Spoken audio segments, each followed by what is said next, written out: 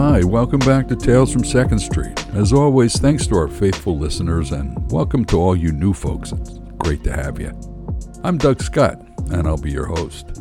In this episode, we'll look at how our hopes and dreams help to keep us afloat, and at the same time, we'll look at how the stars in our eyes can be blinding. Here's a tale about an old house and a young family on a mission. Let's see what happens. Enjoy.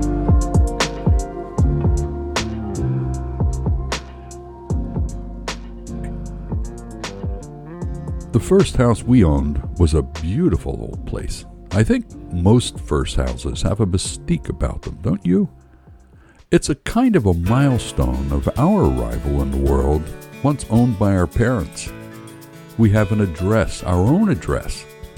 You have to repeat it again and again. It's almost unbelievable. You know, it's like my house. It's like when you become a parent and you find that you have a son or a daughter. Oh my God, it's so huge. These are firsts, and they stay with you forever. This place was really special. It fit like a hand in the glove of the neighborhood of mid-19th century homes. It had a nice yard for the kids and was within walking distance to the charming little downtown. You know, right? They're all charming, aren't they, the little downtowns? Well, anyway, it was a charming little downtown, and we could take the kids for a walk to town and return to the house whose address was ours, where our name was on the deed. Ah, that is absolutely awesome. Kelly fell in love with it the minute we walked in the door. I just don't... I don't think potential buyers are supposed to swoon before negotiating a price, do you? But the stained glass window in the entryway, oh my gosh, that got us both. Overlooked a little, kind of like a little slope down from the side of the house and ended up in a brook that ran at the edge of the property. It simply blew our minds. We were hooked, gaffed, whatever you want to call it. The current owners had a large family, mom and dad and 4 young boys. They were all pretty close in age, not the mom and dad, of course, and the kids were all red-headed like their mom. We met the parents with the boys. We wouldn't have been surprised if the parents' eyeballs were spinning in their sockets. You know, like those twirly things the hypnotists use to induce a trance? Well, judging by the frenetic pace of this crew, nobody's gone into a trance anytime soon. Shock? Maybe, but no trance. A resident cadre of young boys will kind of do that to you. You know the old saying, boys will be boys? Well, guess what? Yes, they will. When we walked in, we found the place clean and surprisingly well organized under the circumstances of the traveling roadshow that was their family. It had a warm and homey feeling. The owners didn't even need to make toast to create an ambient, welcoming environment.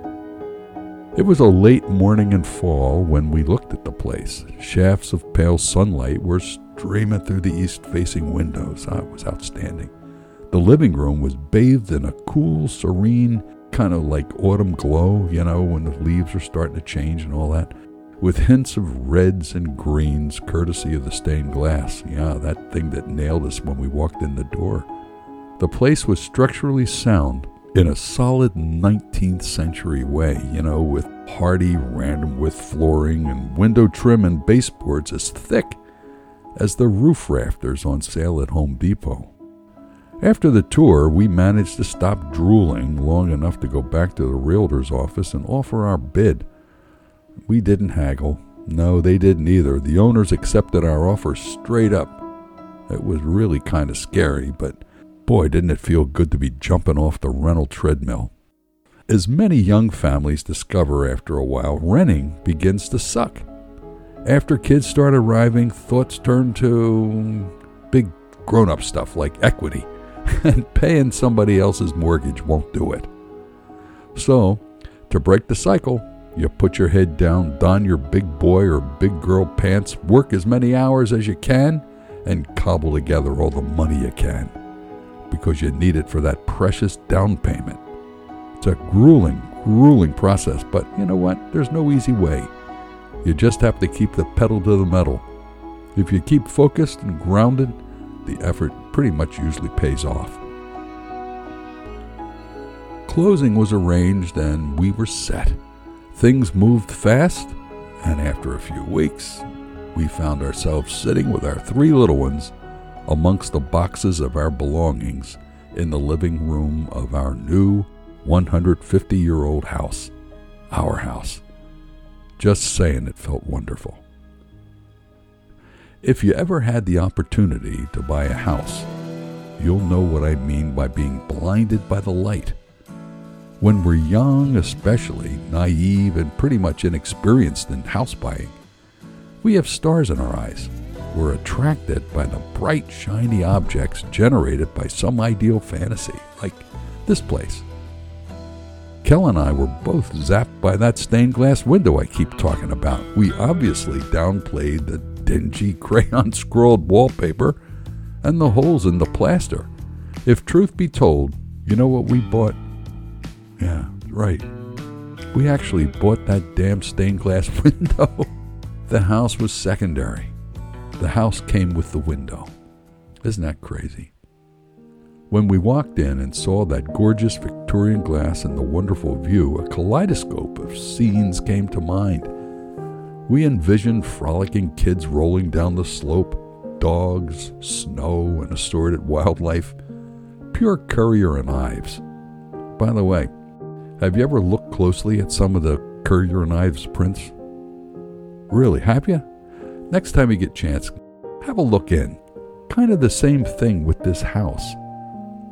You know, the prints have snow-covered houses and roads, kids sledding, horses, sleighs. You can practically hear the sleigh bells in the snow. Currier and Ives Nostalgia Incorporated was the Hallmark Channel before the Hallmark Channel existed.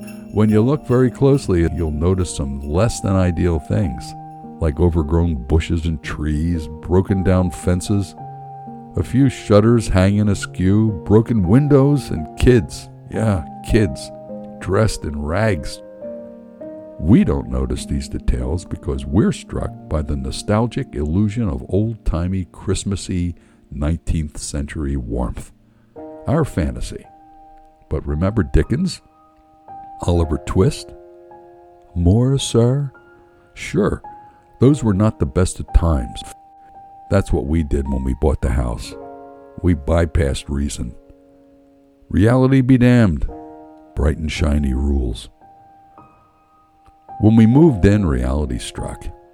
It turns out that before enjoying our little piece of heaven, a bit of a holdover in purgatory was required. And that involved cleaning, painting, and fixing. Lots and lots of work and lots of money.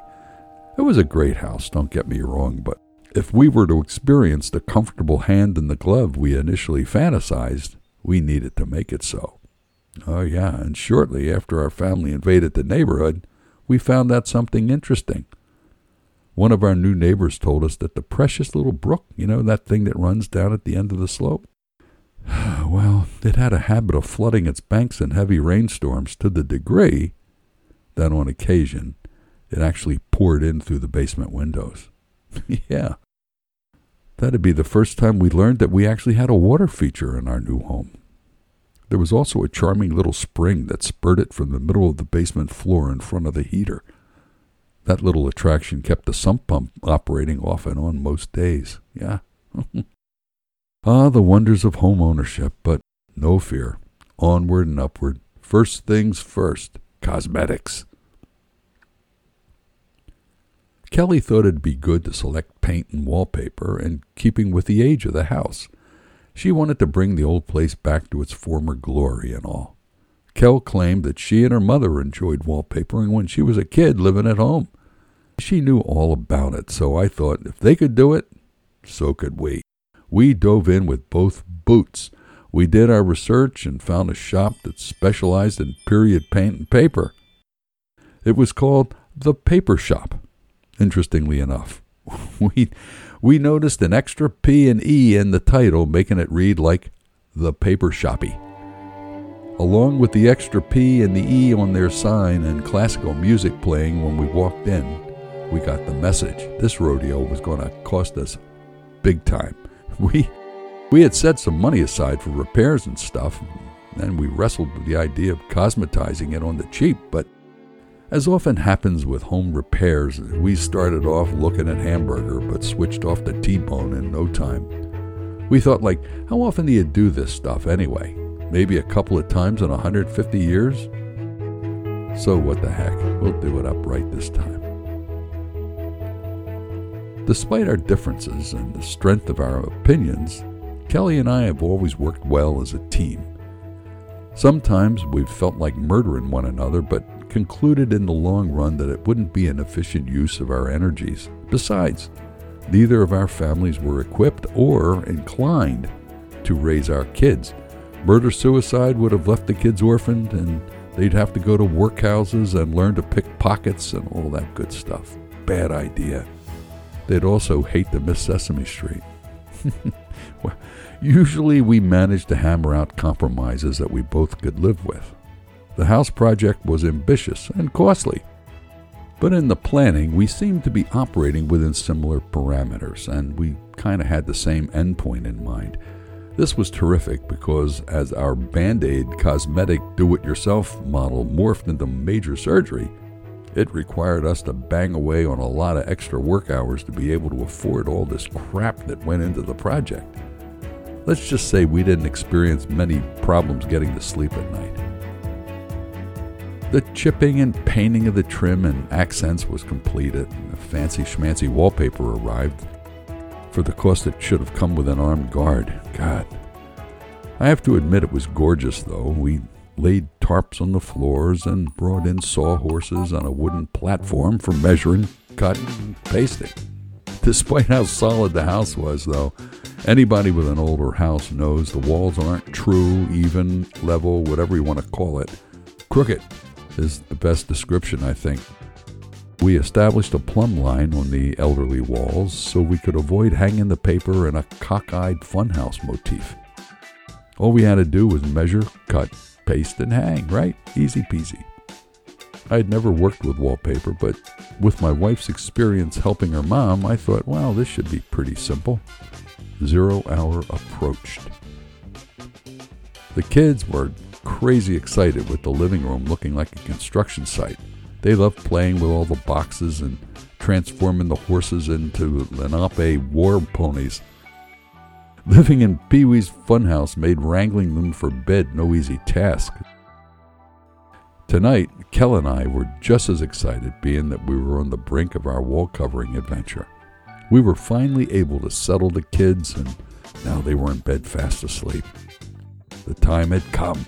I was so excited imagining the transformation the paper would achieve.